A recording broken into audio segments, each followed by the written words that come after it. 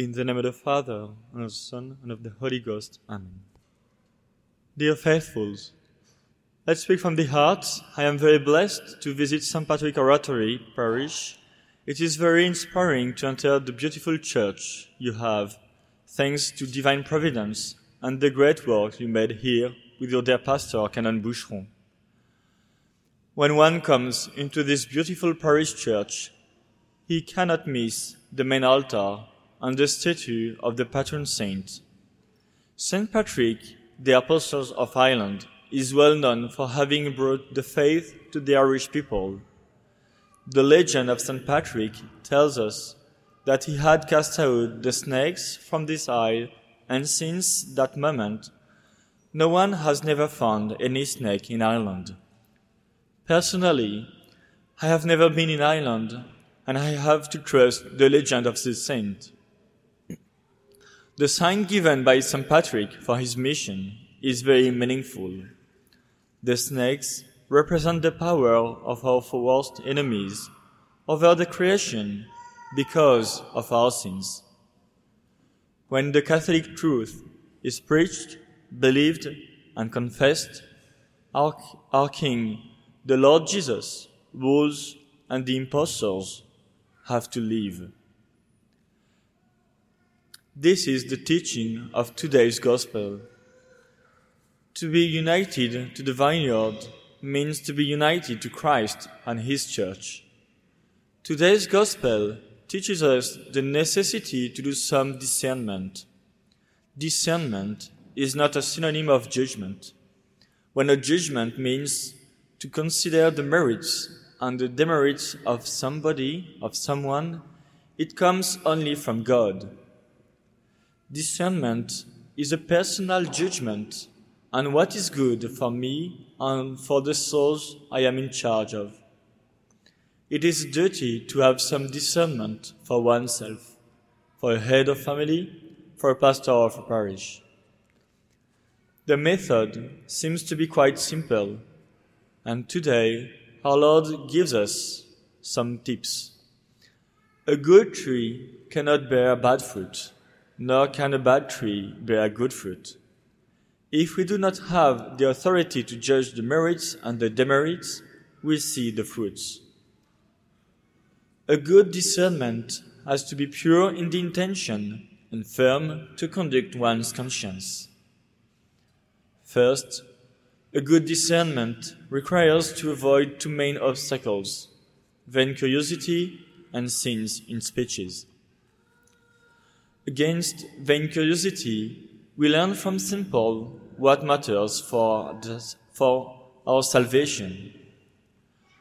I decided to know nothing among you except Jesus Christ and Him crucified, he wrote to the Corinthians. We understand why the great apostle wrote these words to the Corinthians. In the Acts of Apostles, we read that St. Paul came to the Corinth after Athens. In Athens, a large audience came to listen this unknown teacher. People of this city were very curious, but not very interested in their own salvation. The apostles made a great speech that matched perfectly with their curiosity. From the philosophy and the poetry of this brilliant culture, he went through the mystery of the resurrection to the resurrection of the body. Thus, all these curious Athenians mocked the great apostle, who that day converted just a few people. St. Paul left Athens to Corinth, and there he spoke simply about our dear crucified Lord. Against sin in speeches, we learn from the dear Lord Himself that simplicity in language is simplicity of intention.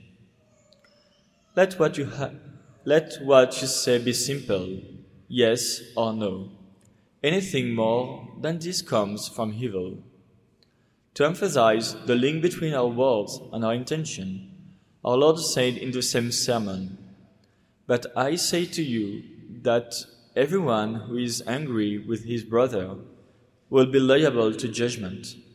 Whoever insults his brother will be liable to the court, and whoever says, "You fool," will be liable to the hell of fire.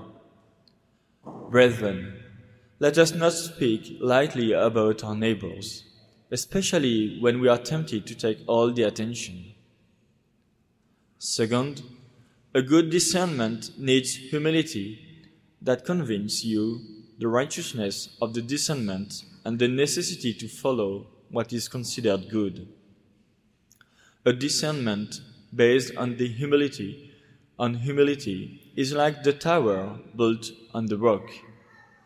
Everyone then who hears these words of mine, said our Lord, and does them will be like a wise man who built his house on the rock. And the rain fell, and the floods came, and the winds blew and beat on that house, but it did not fall, because it had been founded on the rock. Humility guarantees the purity of intentions and so the strength of the discernment.